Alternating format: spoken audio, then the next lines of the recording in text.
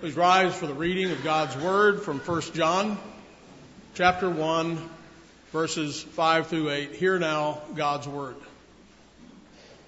This is the message which we have heard from Him and declared to you, that God is light, and in Him there is no darkness at all. If we say that we have fellowship with Him and walk in darkness, we lie and do not practice the truth. But if we walk in the light as He is in the light, we have fellowship with one another, and the blood of Jesus Christ, His Son, cleanses us from all sin. If we say that we have no sin, we deceive ourselves, and the truth is not in us.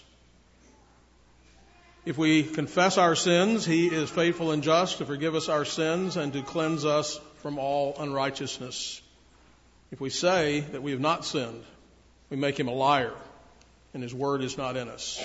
And thus far the reading of God's word, and all God's people said. Amen. You may be seated. The world loves to paint a picture, a caricature of Bible-believing people as ignorant and harsh, and that is partly because many Christians are ignorant and harsh. There are always people on your side who you wish were on the other side. The fact is, there are ignorant and harsh people on all sides. The problem is people, not the Bible. There are also many informed and gracious Christians who have thought about and written about the Bible and what it actually teaches. The cheap stereotype of ignorant and harsh Christians provides cover for the ignorant and harsh haters of the Bible to remain in their ignorance and hostility. And so as the Apostle Paul writes in 1 Corinthians 15:19, if in this life only we have hope in Christ, we are of all men the most pitiable. But it is equally true, if the Bible is true, that it will be the unbeliever who in the end will be the most pitiable. The Bible says that God is holy and that we are sinful. And that is not good news for any of us. Because on the one hand, if there is no holy God, then I would say live it up, because it will soon be over and you will soon be forgotten. However, if there is a holy God, and if you have offended His holiness, then there is nothing that you and I need any more than a Savior. It's an all or nothing proposition. So as we head toward Good Friday and Easter morning, I want us to consider why both the crucifixion and the resurrection were so necessary. Necessary for the world, but also necessary for you and necessary for me. And so let's start with the sins that have been committed against you. We have all been offended.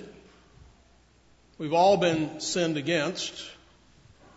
And we have all been victimized as a result. Now what? What exactly are you going to do with all of those offenses and sins and victimization that have been committed against you? How you answer those questions will determine what kind of person you are and what kind of person you are becoming, because anger, bitterness, resentment, and a desire for retribution naturally flow out of our pain and out of our shame. Some of those offenses might be recent and fresh, but others might be quite long-standing and deep. You know how destructive, harsh, and foul words can be. Some of you have known the pain of humiliation, of physical violence, and the fear and terror of various kinds of abuse. You know the sting of betrayal and loneliness and abandonment. You have been lied to and you have been stolen from. all because selfish people rolled over you like you didn't matter. And while we're not all equal in this, nevertheless, if you have lived in this fallen world for very long, then you have felt these things to some degree. I know some of what you feel. Allow me to turn this around and look at this from another perspective. Have you ever offended anyone? Have you ever sinned against someone? Has anyone ever been victimized by you and your words or your behavior?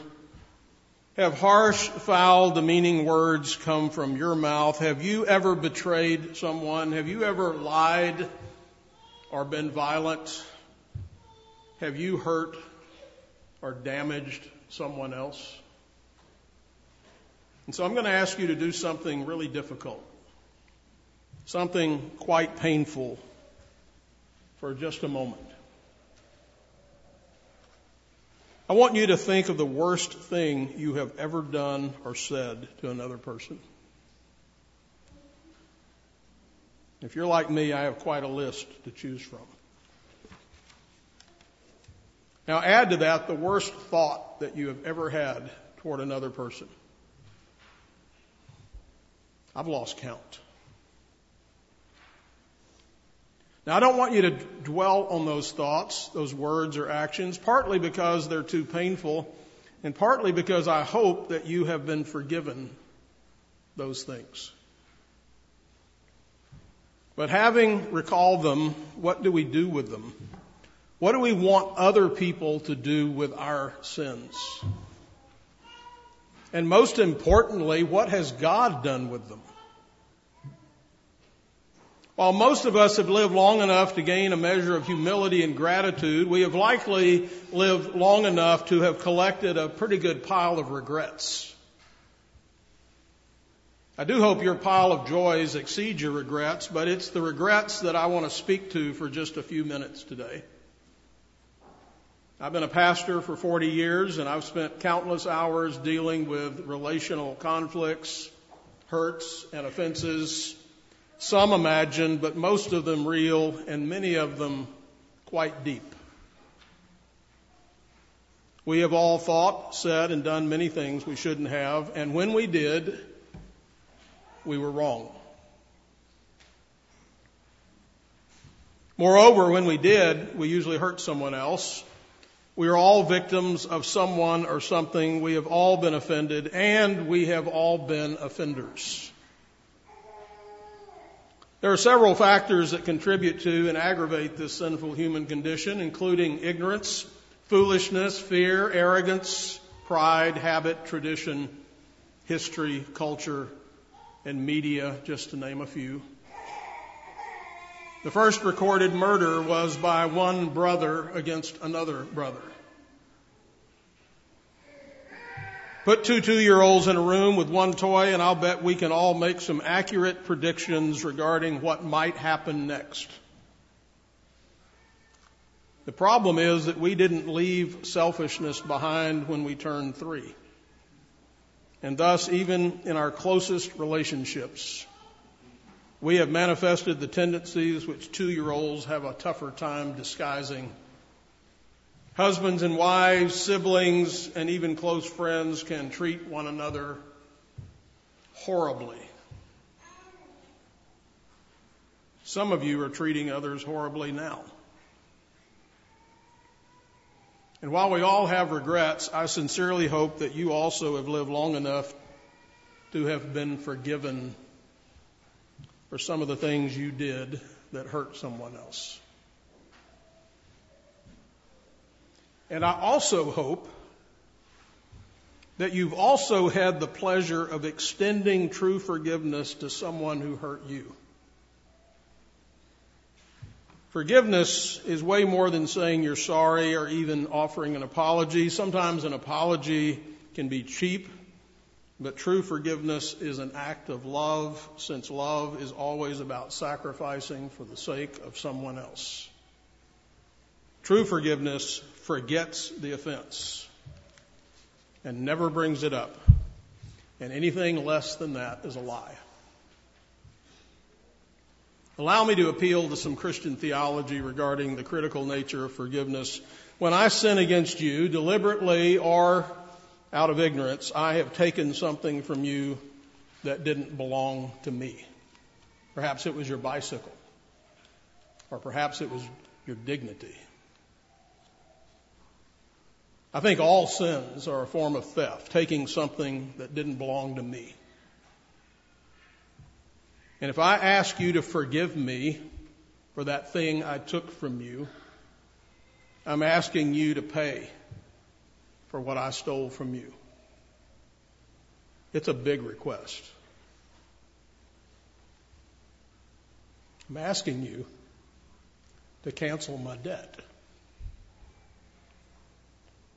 I'm asking you to make a promise not to bring up my debt anymore. I'm asking you to set me free. And if you decide to truly forgive your debtors, let me tell you something really important. It will set you free too. Sin separates people, and forgiveness brings them together in communion. Of course, there are some truly bad people in this world, but even bad people occasionally do good things. And there are also many relatively good people, but even the best people do some bad things.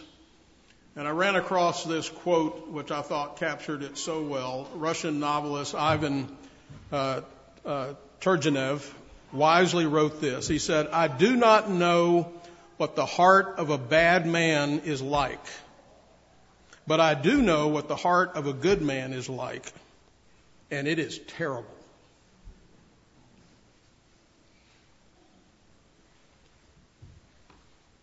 I only know one truly good person that ever lived. And that's why I'm convinced that I need him to be my Savior.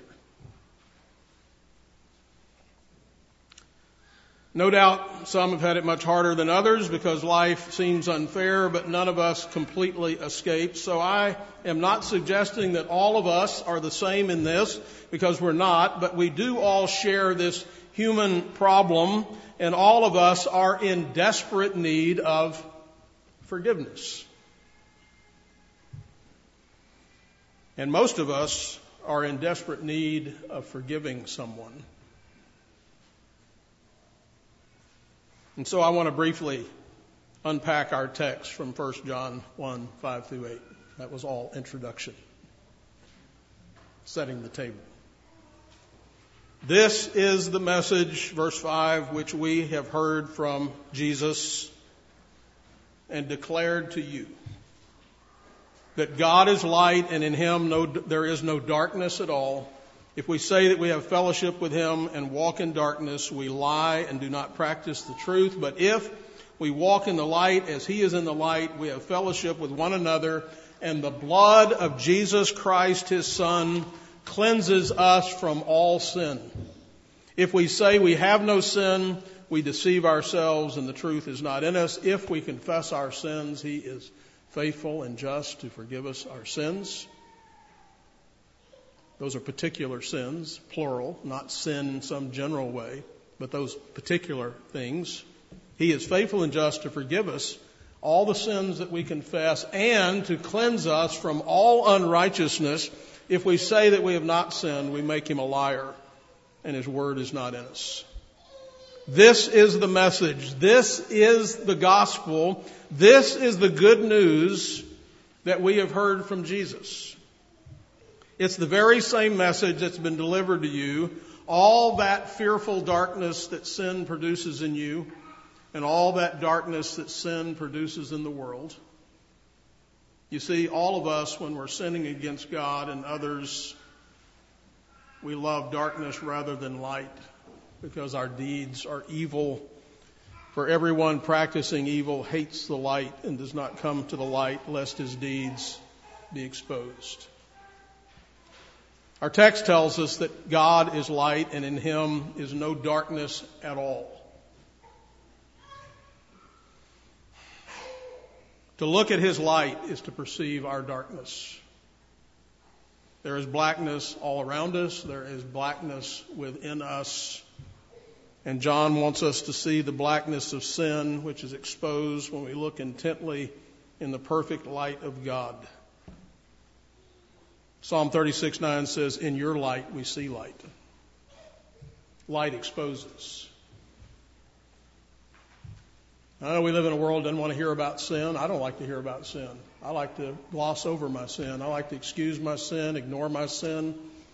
The Bible says sin makes me calloused. But you see, I cannot have a high view of God and His holiness and have a high view of myself at the same time. Now, if I compare myself to some other people, I can do okay. Compared to him, compared to her, I'm not so bad, I think. But I don't really know them. And I'm not really even being honest about myself when I do that. But when I look at a holy God who's perfect in every way, there is no darkness in Him whatsoever. Suddenly, I'm exposed. In Him, there isn't the slightest shadow, shade, or stain of darkness. He is moral perfection.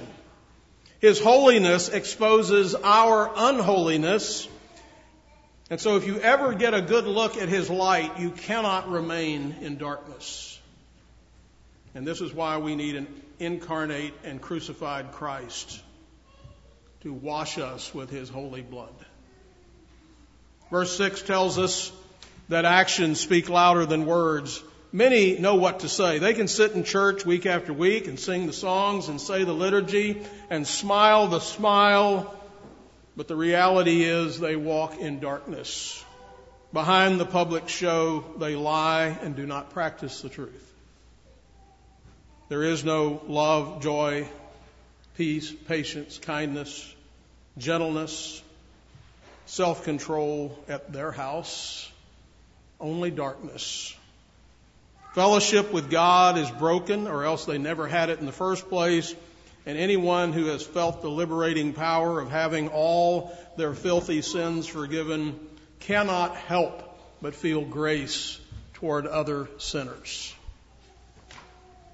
Verse 7 says that if we walk in the light as He is in the light, we have fellowship with one another. If you're not in fellowship with the Christians who are near you, then you're not in fellowship with God, no matter what you might say to the contrary. Those who have seen His light are distinguishable from the rest of the world, as distinguishable as light is from darkness. Those who have seen His light are right with Him. And if we are right with God, then we will be right with one another, and that's what happens when our sins are forgiven. Colossians 3:12 through 14. This is one of those passages where you read along, and it's easy to go along with, and then you get to this one phrase, and you realize the Bible doesn't leave me any wiggle room. Therefore, as the elect of God, holy and beloved, that's how you're described in Christ, put on tender mercies, kindness, humility, meekness, long-suffering or patience, bearing with one another and forgiving one another.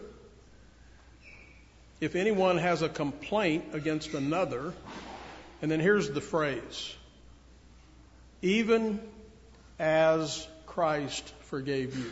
That's the standard. That's the bar. You're to forgive them the way Christ forgave you. So you must also do. But above all these things, put on love, which is the bond of maturity or perfection. You want to be a grown-up Christian? Then treat everyone else the way Christ has treated you. You see, the reason you and I need a Savior, the reason we can have true fellowship with God and with one another is found in the last part of verse 7, which is the center of this passage. The blood of Jesus Christ, His Son, cleanses us from all sins, all sin. That's it. That's the center. That's the center of the gospel. What can wash away my sins? Nothing but the blood of Jesus. This week I was listening to Chris Stapleton's song, Where Rainbows Never Die, and he has a line that caught my attention. He's talking about coming to the end of life. He says, I'll wade through muddy waters one last time, and in my dreams, I come out clean.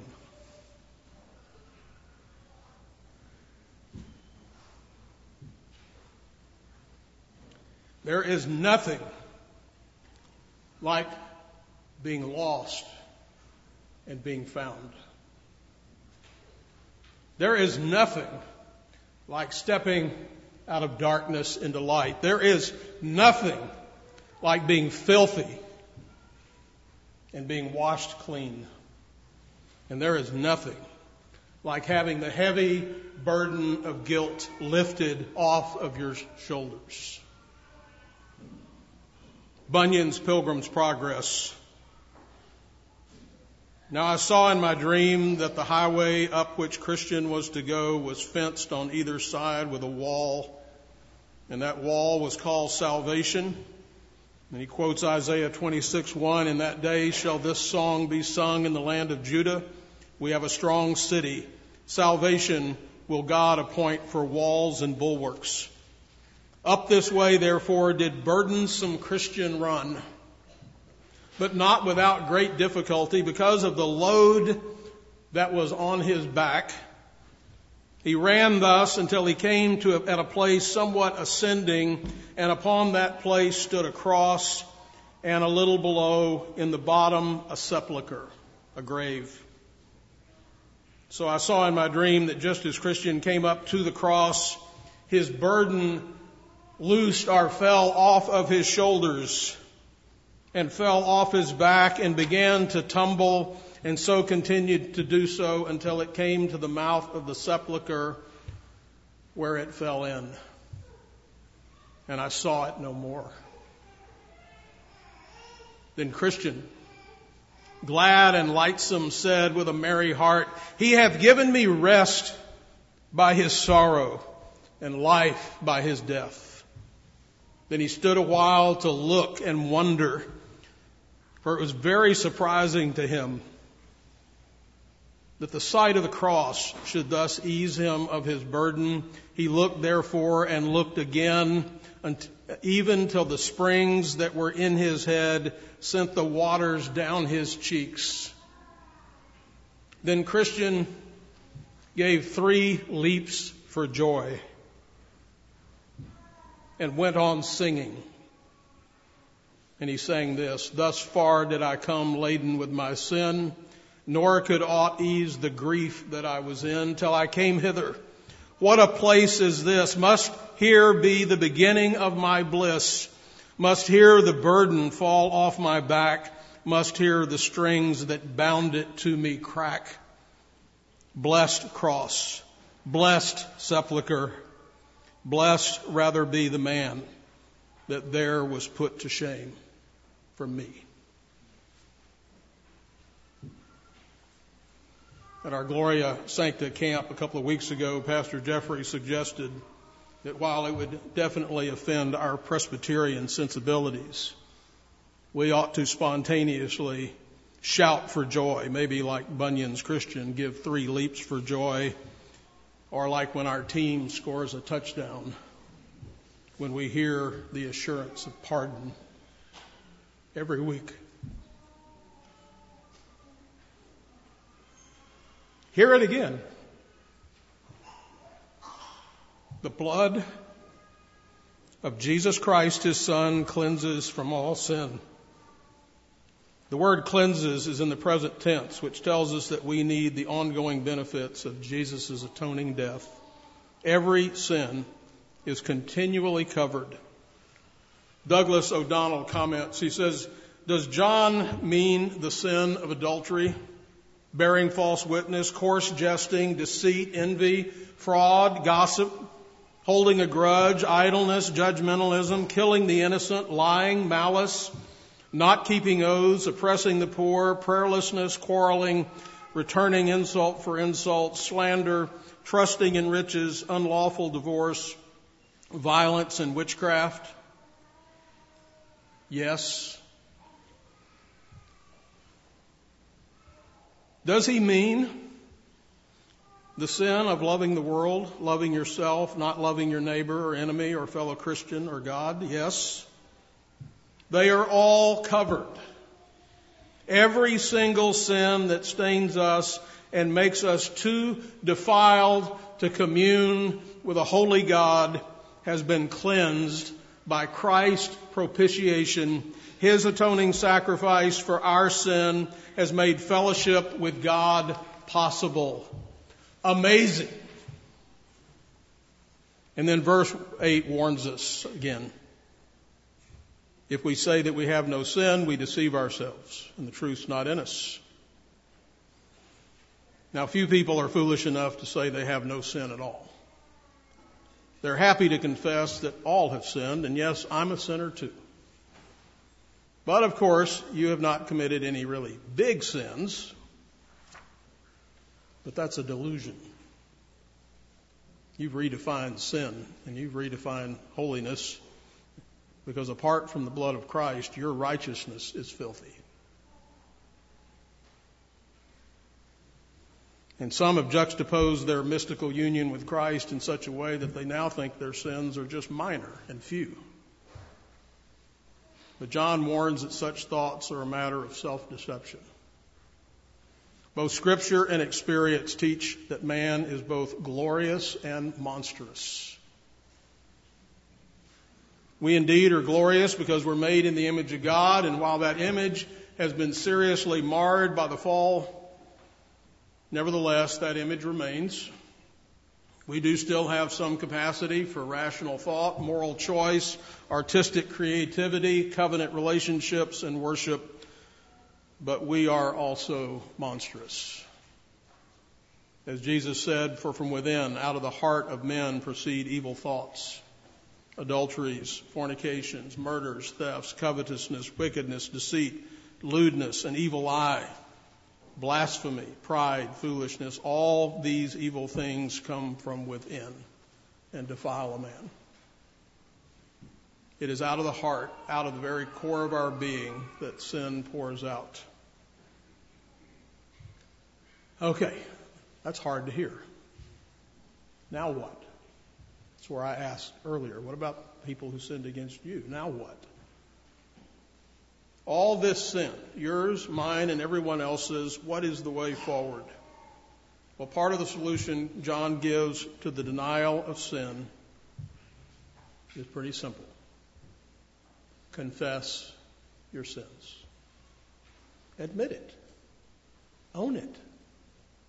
Confession is just agreeing with what God has already said about you and me.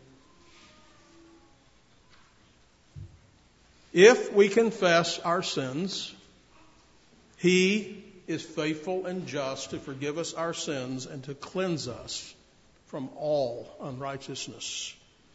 No more excuses, no more justification for our sins, just a straight up the middle confession of our sins. Again, particular sins.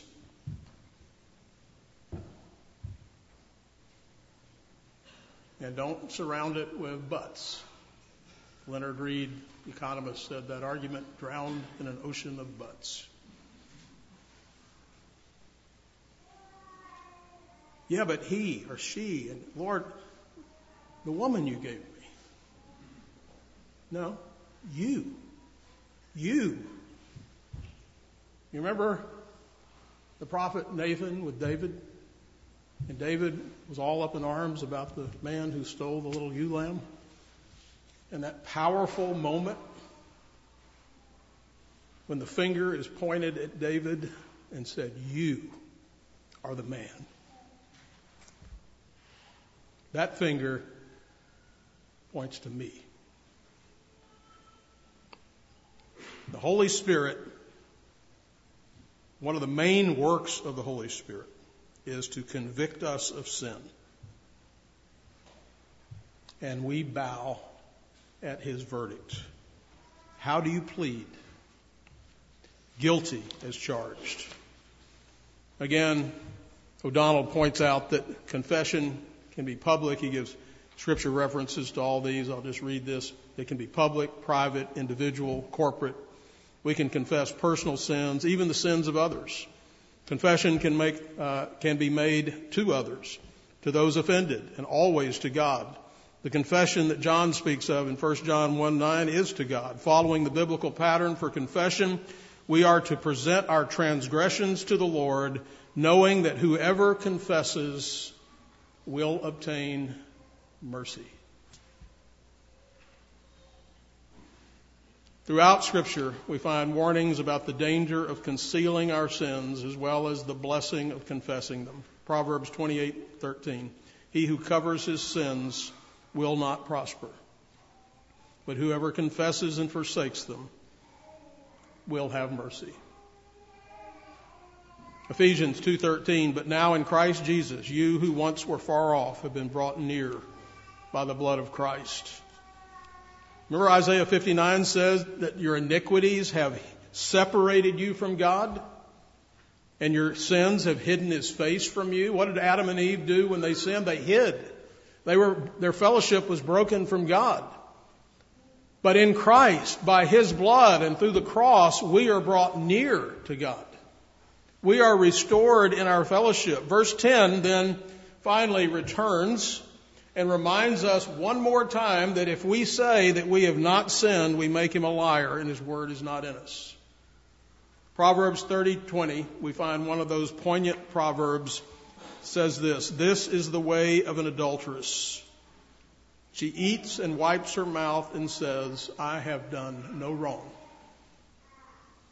This is what unrepentant sinners of all sorts do. We eat the forbidden fruit, wipe our mouth and say, I haven't sinned. I haven't done anything wrong. What do I need to confess? But God's word tells us that he hates such a denial, and he hates it because to say that we have not sinned is to call God a liar. For you see, no one in the kingdom of God on earth has been so transformed by God that they have reached a level of spiritual maturity that excludes the need for ongoing forgiveness. No one has reached sinless perfection, and we are all sinners and still in need of cleansing. So how many sins have been committed in the world?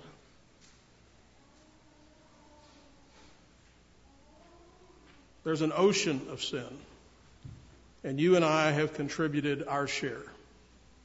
Very early in the Bible, Genesis 6:5, we read, Then the Lord saw that the wickedness of man was great in the earth, and that every intent of the thoughts of his heart was only evil continually. But the Bible is God's story about sin and redemption from sin. Romans 5, for when we were still without strength, in due time, Christ died for the ungodly. For scarcely a righteous man will one die, yet perhaps for a good man someone would even dare to die. But God demonstrates his own love toward us in that while we were yet sinners, Christ died for us. Much more then, having now been justified by his blood, we shall be saved from wrath through him. For if when we were enemies, we were reconciled to God through the death of his Son, much more, having been reconciled, we shall be saved by his life. And not only that, but we also rejoice in God through our Lord Jesus Christ, through whom we have now received the reconciliation.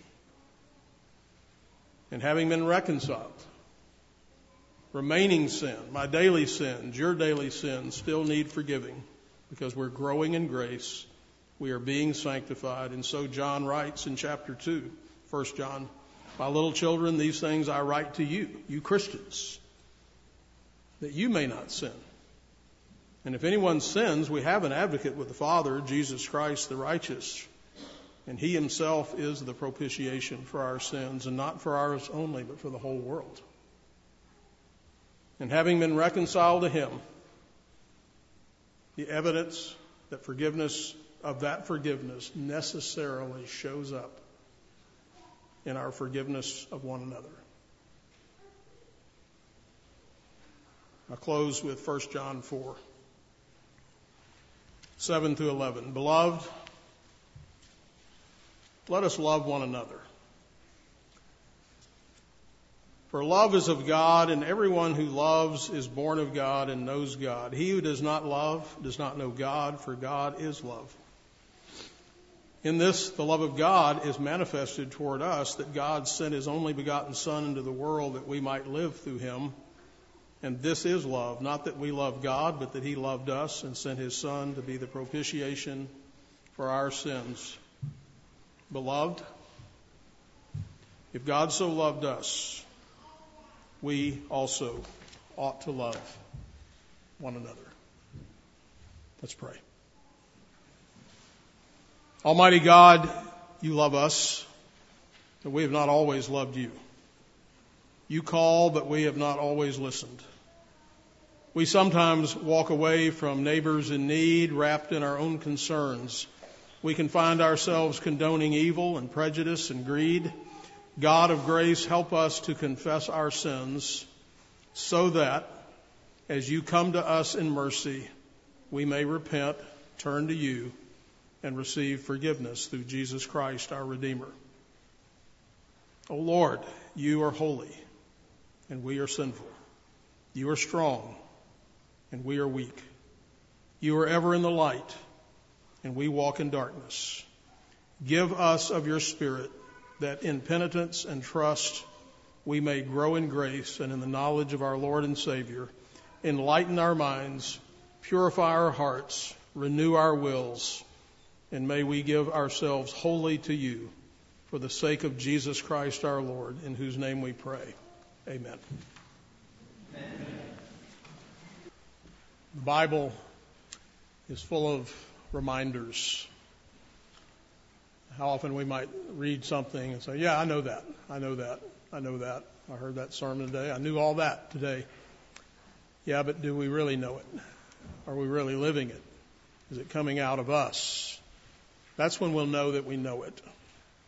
And so the Bible never apologizes for saying it again. 1 Corinthians 6, 9 through 11. Do you not know that the unrighteous will not inherit the kingdom of God? We've got a problem. There is none righteous, no, not one. All have sinned and fall short of the glory of God. And he just said, don't you know that the unrighteous will not inherit the kingdom of God? Do not be deceived. Don't fool yourself. Neither fornicators, nor idolaters, nor adulterers, nor homosexuals, nor sodomites, nor thieves, nor covetous. Have you ever been covetous? Nor drunkards, nor revilers, nor extortioners will inherit the kingdom of God. I think that we're covered somewhere in there, all of us. And such were some of you. But you were washed. You were sanctified. You were justified in the name of the Lord Jesus and by the Spirit of God. That is so powerful. How could we forget that? The table of the Lord is the place of covenant renewal. Each Lord's Day, at the beginning of each new week, we have a new beginning. We come to remember so that we can turn and face the future. We remember who He is and what He's done for us so that we can also remember who we are and what we have been called to. All of our life, all of our activities are to be in service to Him. His glory is our chief end. And so I ask you to pause today and consider, don't just come to another church service and soon we'll have the benediction and we'll eat and you'll go home and go back to our regularly scheduled events. I hope you came here today to be changed by the living Word of God and to have the Holy Spirit at work in your heart to turn you into something better than you are when you came in. I ask you to pause and consider what adjustments or changes need to be made in your life, in your family, to ensure that the trajectory of your future is on the right track. Is there confession of sin that needs to be made? Is there forgiveness that needs to be sought or granted? Are there relationships that need mending and improving? Are there schedules and activities that need to be adjusted? Are there ministries that need to be started or renewed? You know the other kinds of questions that need to be asked and answered. We all need to make adjustments and to refocus on what is essential and central. As we eat and drink today, may we do so with sincere hearts, genuine faith, and deep thanksgiving. Let us come to the table. Oh Lord, indeed, we give you thanks today for your incredible mercy, your loving kindness, which is new each morning, all for Christ's sake. Lord, help us now as we go forth to live unto him. We pray in Jesus' name. Amen. Amen. The Lord Jesus Christ be with your spirit. Grace be with you. Amen.